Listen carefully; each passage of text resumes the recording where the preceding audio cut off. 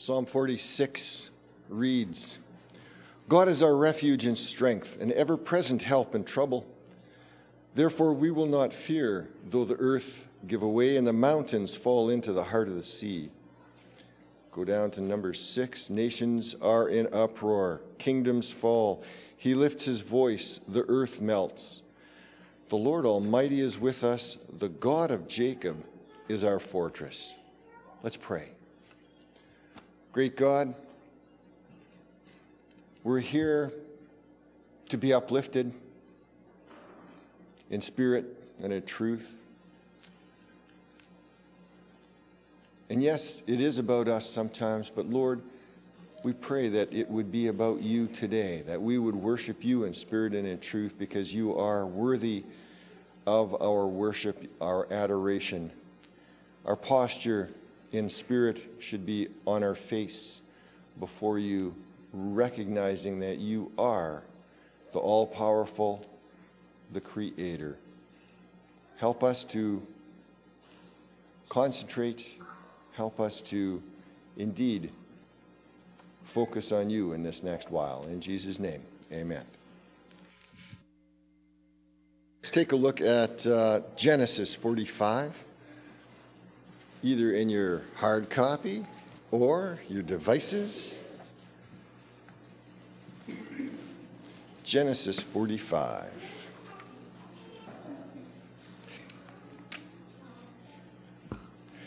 Starting from verse 1, going to verse 11, inclusive.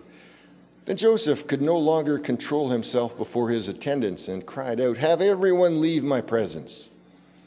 So there was no one with Joseph when he made himself known to his brothers. And he wept so loudly that the Egyptians heard him, and Pharaoh's household heard about it. Joseph said to his brothers, "I am Joseph. Is my father still living?" But his brothers were not able to answer him because they were terrified at his presence. Then Joseph said to his brothers, "Come close to me." When they had done so, he said, "I am your brother Joseph, the one who you sold into Egypt. And now do not be distressed and do not be angry with yourselves for selling me here, because it was to save lives that God sent me ahead of you. For 2 years now there has been famine in the land, and for the next 5 years there will be not plowing and reaping. But God sent me ahead of you to preserve for you a remnant on earth and save your lives by a great deliverance. So then, it was not you who sent me here, but God. He made me father to Pharaoh, lord of his entire household and ruler of all Egypt. Now hurry back to my father and say to him, 'This is what your son Joseph says. God has made me lord of all Egypt. Come down to me, don't delay. You shall live in the region of Goshen and near me, you, your children, and your grandchildren, your flocks and herds, and all you have. I will provide for you here. I will provide for you there, because 5 years of famine are still to come. Otherwise, you and your household and all who belong to you will become destitute.'" May the Lord add his blessings to the reading of his word. Let's pray. Thank you, God, for your word. Pray that we would let it soak in and understand what you would want us to know from it. In Jesus' name, amen. Gentlemen, if you would come forth and let's worship the Lord with our tithes and offerings today. And not only is it a way of maintaining God's work here, but it's a way of being blessed as well. So let's bow again for a word of prayer. Thank you, Lord, for the stuff you give us. Thank you for putting us in Canada, that we can be comfortable. Lord, grant to us an understanding of what it means to give and give sacrificially, that we would be blessed, and that which we give would be a blessing to those around, not just in a very earthly way, but in an everlasting, forever way. In Jesus' name, amen.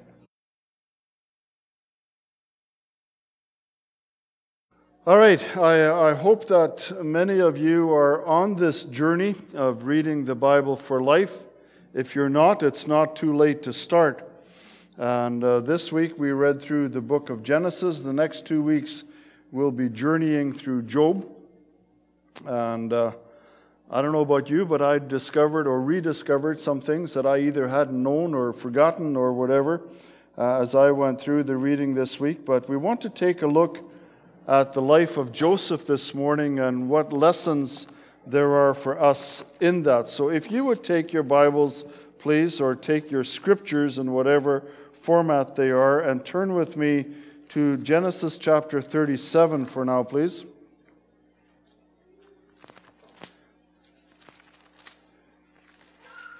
I know that those of you that are on this program would have read this story this week. And we're going to read it again because I firmly subscribe to the principle that's enunciated in Psalm 119 that says, "The entrance of your word gives light, it gives understanding to the simple." So the things that I say aren't as important as the things that God says in His word. Genesis 37, we're going to read from verse 12 through to the end of the chapter. It's a lengthy passage, but we need to read it. In the beginning of the chapter, Joseph told the brothers his dream, and verse 11 says his brothers were jealous of him. Verse 12, now his brothers had gone to graze their father's flock near Shechem, and Israel said to Joseph, "As you know, your brothers are grazing the flocks near Shechem. Come, I am going to send you to them." "Very well," he replied. And by the way, he's 17 years old now.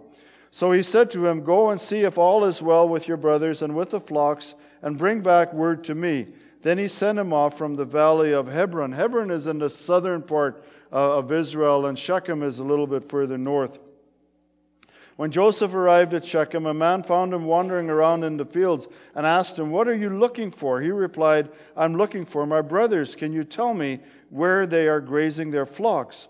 "They have moved on from here," the man answered. "I heard them say, 'Let's go to Dothan.'" So Joseph went after his brothers and found them near Dothan. But when they saw him in the distance, and before he reached them, they plotted to kill him. "Here comes that dreamer," they said to each other. "Come, now let's kill him and throw him into one of these cisterns and say that a ferocious animal devoured him. Then we'll see what comes of his dreams." When Reuben, who was the oldest, heard this, he tried to rescue him from their hands. "Let's not take his life," he said. "Don't shed any blood. Throw him into the cistern here in the desert, but don't lay a hand on him." Reuben said this to rescue him from them and take him back to his father. So when Joseph came to his brothers, they stripped him of his robe, the richly ornamented robe he was wearing, and they took him and threw him into the cistern. Now the cistern was empty, and there was no water in it. As they sat down to eat their meal, they looked up and saw a caravan of Ishmaelites coming from Gilead. Their camels were loaded with spices, balm, and myrrh, and they were on their way to take them down to Egypt. Judah said to his brothers, "What will we gain if we kill our brother and cover up his blood? Come, let's sell him to the Ishmaelites and not lay our hands on him. After all, he is our brother, our own flesh and blood." His brothers agreed. So when the Midianite merchants came by, his brothers pulled Joseph up out of the cistern and sold him for 20 shekels of silver to the Ishmaelites, who took him to Egypt. When Reuben returned to the cistern and saw that Joseph was not there, he tore his clothes. He went back to his brothers and said, "The boy isn't there. Where can I turn now?" Then they got Joseph's robe, slaughtered a goat, and dipped the robe in the blood. They took the ornamented robe back to their father and said, "We found this. Examine it to see whether it is your son's robe." He recognized it and said, "It is my son's robe. Some ferocious animal has devoured him. Joseph surely has been torn to pieces." Then Jacob tore his clothes, put on sackcloth, and mourned for his son many days. All his sons and daughters came to comfort him, but he refused to be comforted. No, he said, in mourning will I go down to the grave to my son. So his father wept for him. Meanwhile, the Midianites sold Joseph in Egypt to Potiphar, one of Pharaoh's officials, the captain of the guard.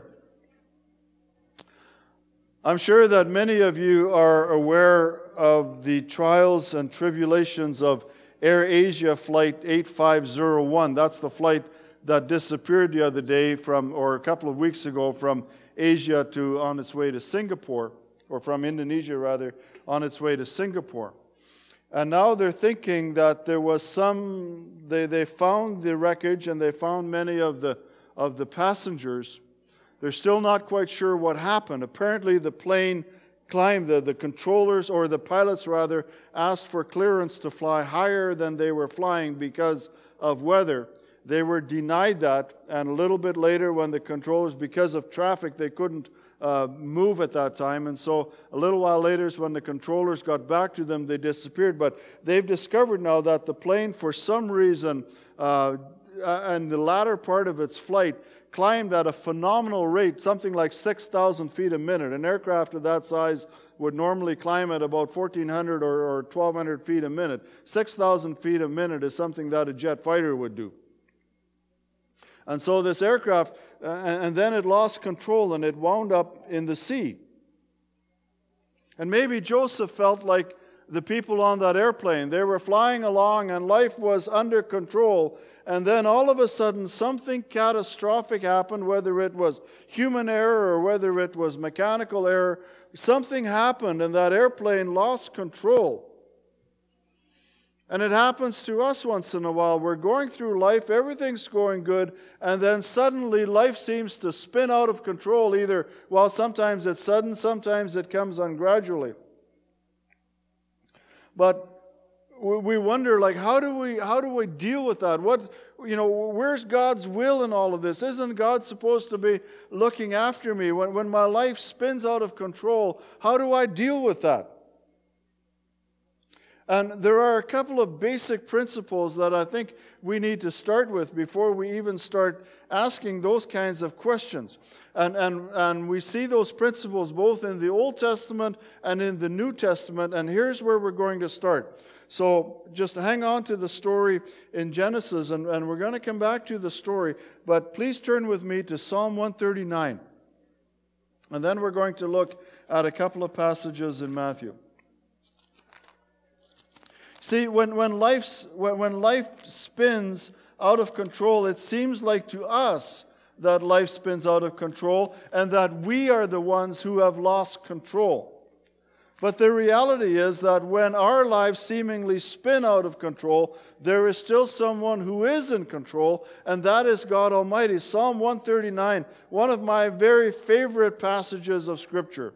And to some people, this is really disconcerting. To me, it's extremely comforting. Verse 2, you know when I sit and when I rise. God is there. He knows the things that I do. He knows about my circumstances. You perceive my thoughts from afar. God knows what's going on inside my head. That's scary, but it's good. You discern my going out and my lying down. You are familiar with all my ways. This God who sits high and throned above the universe is familiar with all my ways. He knows when I go out. He knows what my back. I had a couple of really interesting weeks. And like I said last week, I found more than a half-decent chiropractor. I found a couple of really good ones. But I spent a good part of the last 2 weeks at home not being able to move. My back God knows about that kind of stuff. Before a word is on my tongue, you know it completely, O Lord. You hem me in, behind and before you have laid your hand upon me. Verse 7, where can I go from your spirit? Where can I flee from your presence? If I go up to the heavens, you are there. If I make my bed in the depths, you are there. If I rise on the wings of the dawn, if I settle on the far side of the sea, even there your hand will guide me, your right hand will hold me fast. If I say, surely the darkness will hide me, and the light become night around me, even the darkness will not be dark to you. The night will shine like the day, for darkness is as light to you. For you created my inmost being. Even when I was being conceived in my mother's womb, God was there. You knit me together in my mother's womb. I praise you because I am fearfully and wonderfully made. Your works are wonderful. I know that full well. My frame was not hidden from you when I was made in the secret place, when I was woven together in the depths of the earth. Your eyes saw my unformed body. All the days ordained for me were written in your book before one of them came to be. God has a book about you. And it's got all the days of your life in that book. And on January 25th, 2015, at 11:30 in the morning, your book says that you would be here at Emmanuel Baptist Church. God knows. I read a book this past week about a Mennonite family much about the migrations of the Mennonites, but anyway, their family wound up settling in the Lacrete area in Alberta, and the book's about that thick. It's a very interesting read. And we read through Joseph's life and Jacob's life in Genesis, and it's just a few pages, but the book I read was about that thick, and not every detail is there, but God has a book about your life, and it's probably a lot thicker than that. All the days ordained for me were written in your book before one of them came to be. Jesus said in the New Testament, don't worry. Don't worry about what you're going to eat and what you're going to wear and where you're going to live, because your Heavenly Father knows that you need these things and He will look after you. In Matthew chapter 10, Jesus is talking about hair and sparrows, and He said, are not 2 sparrows sold for a penny? Yet not one of them will fall to the ground apart from the will of your Father. When I drove truck, I don't know how many little critters I ran over. Mice and birds and grouse and ptarmigans and bears. And God knows it all. Not one of them will fall to the ground apart from the will of your Father. And even the very hairs on your head are all numbered.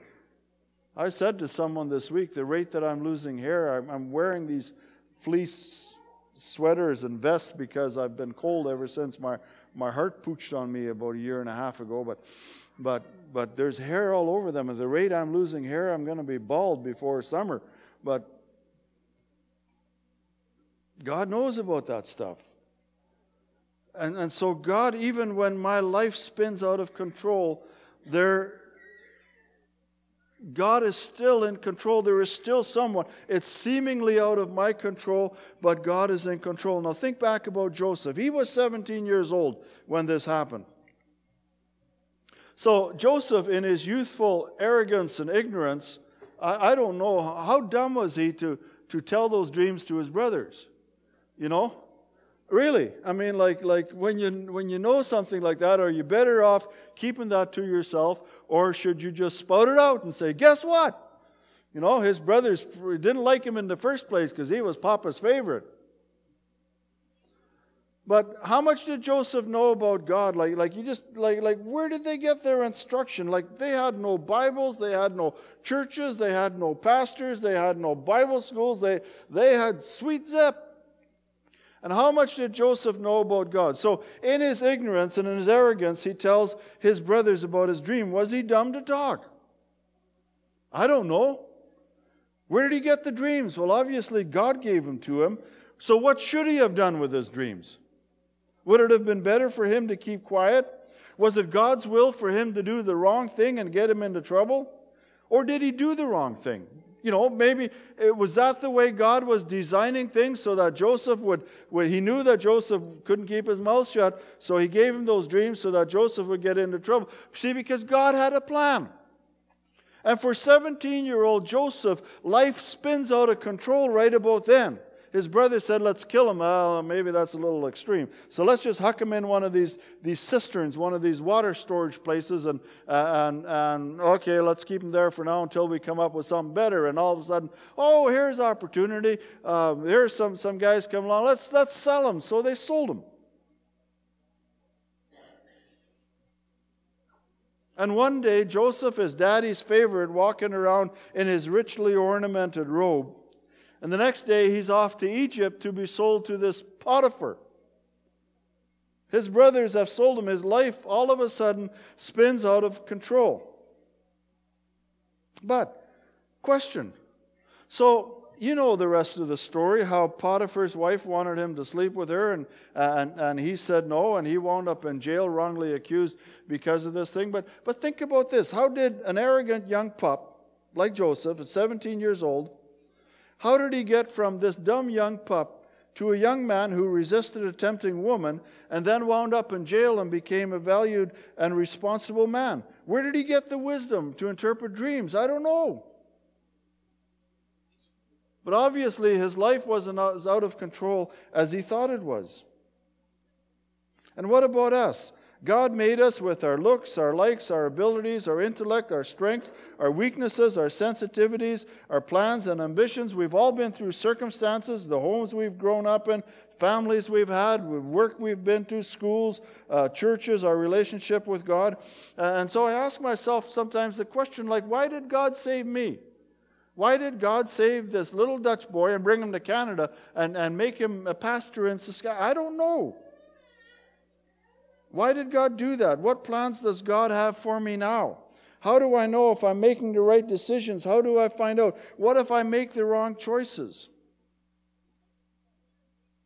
And you know, sometimes we're so concerned about finding God's will and that we're not doing God's will. Sometimes I think we've got it backwards. Do you realize that sometimes, think about this, sometimes God's will finds us rather than us finding God's will?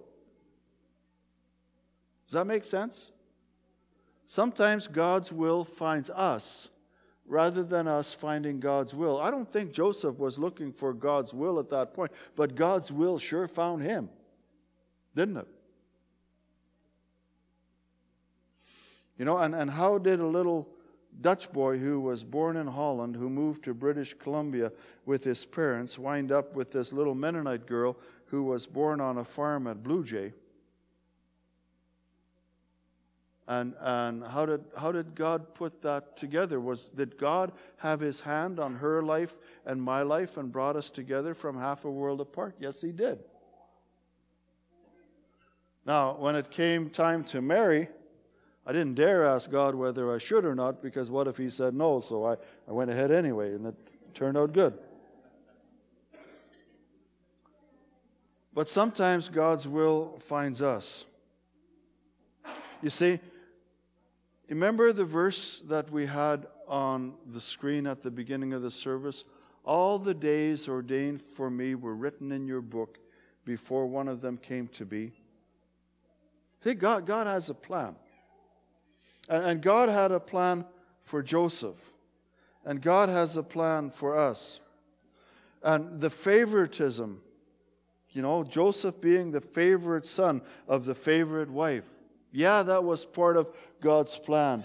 The dream was part of God's plan. The blabbing to his brothers was part of God's plan. The getting sold into Egypt was part of God's plan. Why? Joseph was 30 years old when he got pulled out of prison. So for 13 years, almost 13 years, I have no idea how long he worked before Potiphar's wife falsely accused him. But when Joseph meets his brothers, he says these words in Genesis 45, verse 5 and verse 7. He says, "Do not be distressed and do not be angry with yourselves for selling me here, because it was to save lives that God sent me ahead of you." Joseph is now 32 years old or 39 years old because they're 2 years into the famine. And somewhere along the line, Joseph has learned that God had a plan for me. Even when my life spun out of control, God had a plan for me. Verse 7 says, "But God sent me ahead of you to preserve for you a remnant on earth and to save your lives by a great deliverance." God had a plan. God was at work. When his life spun out of control, there was someone who was in total control. Genesis 50, verse 20. He said to his brothers, "You intended to harm me." His brothers are now sucking up to him because their dad's dead, and they figure Joseph, okay, now dad's gone, Joseph's really going to get even with us. But so they're sucking up to Joseph, and he says, "You intended to harm me, but God intended it for good to accomplish what is now being done, the saving of many lives." You see, we get living in our own little world, and we ask the questions, why me? I don't deserve this. Well, maybe it's not about you. The story, what Joanne said this morning about Abraham, didn't realize that when God asked him to sacrifice his son, you see, Abram just lived in his little world with his son, his one and only son. And God says, "Go sacrifice him." And Abram, "Okay, God." And here we are 4,000 years later. Abram didn't realize that it was a foreshadowing of the perfect Lamb who was to come, that God gave his one and only son. He didn't know any of that. And Joseph didn't know any of this either. And it wasn't just about Joseph. It was about his family. It was about saving the Egyptians. It was about the nation of Israel. It was about all the nations that Israel was going to displace when they came down the road. It was about the Messiah who was to come. It was about the nation of Israel that was in existence. Do you realize if Joseph hadn't done any of this, we wouldn't have Israel today? There wouldn't be a Messiah. There wouldn't be an end time that we could look forward to, the Lord Jesus coming back. And it wasn't just about Joseph, but how easy is it for Joseph to sit in a situation where he's in jail unjustly accused of trying to rape a woman, and to say it's all about me, and to go on this pity party and say, "I didn't do anything wrong, I didn't deserve this, I deserve better." And so Joseph got written up in a book in the Bible. You and I don't get books written about us. Maybe some of you will, but I don't think I will. Probably all that I'm going to get is the half page that's on the back of the funeral folder, you know. And maybe somebody will write up a page or two and say some nice things about it. By the way, guys, when you do, don't just talk about my motorcycles, but talk about stuff like church, you know, that'd be nice. But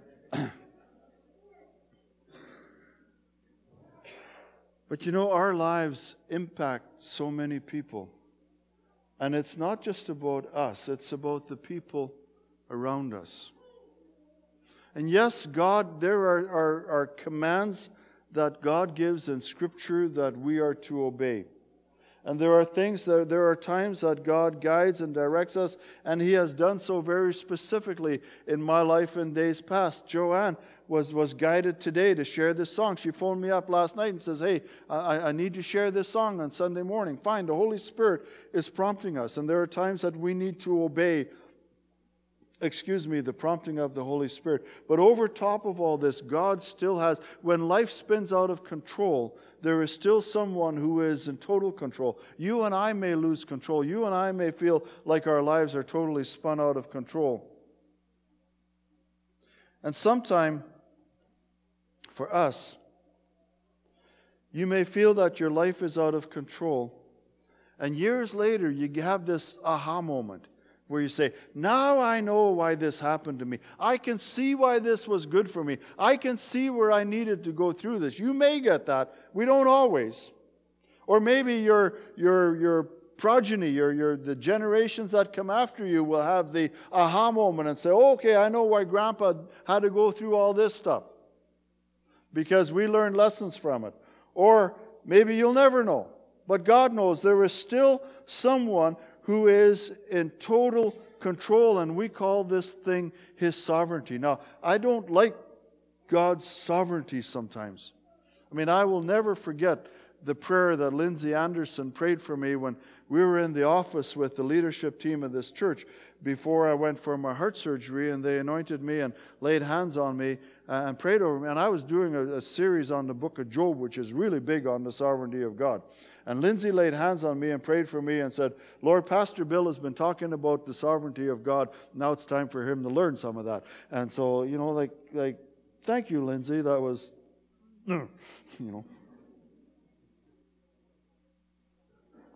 But it's there.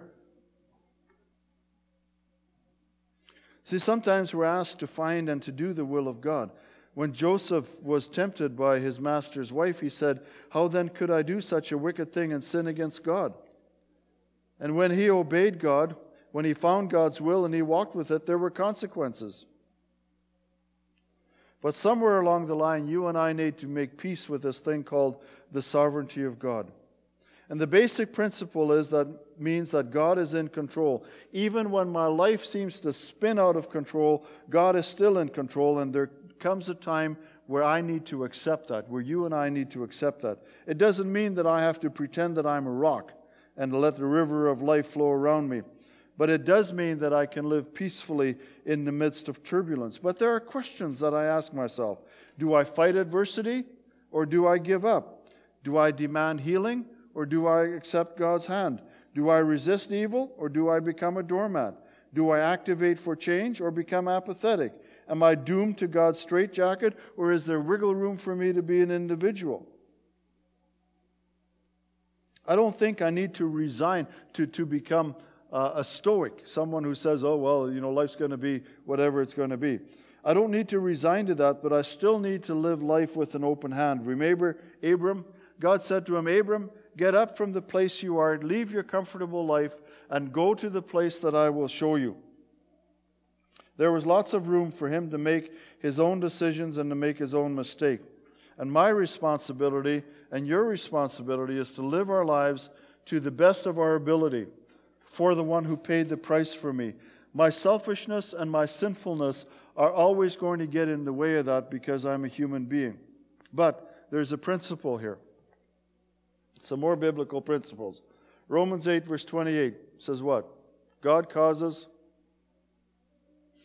all things, God works for the good of those who love Him, who have been called according to His purpose. God always has a plan. He is always in control. Now, the plan is not to make you healthy and happy for the rest of the life. The plan is this, Romans 8 verse 29.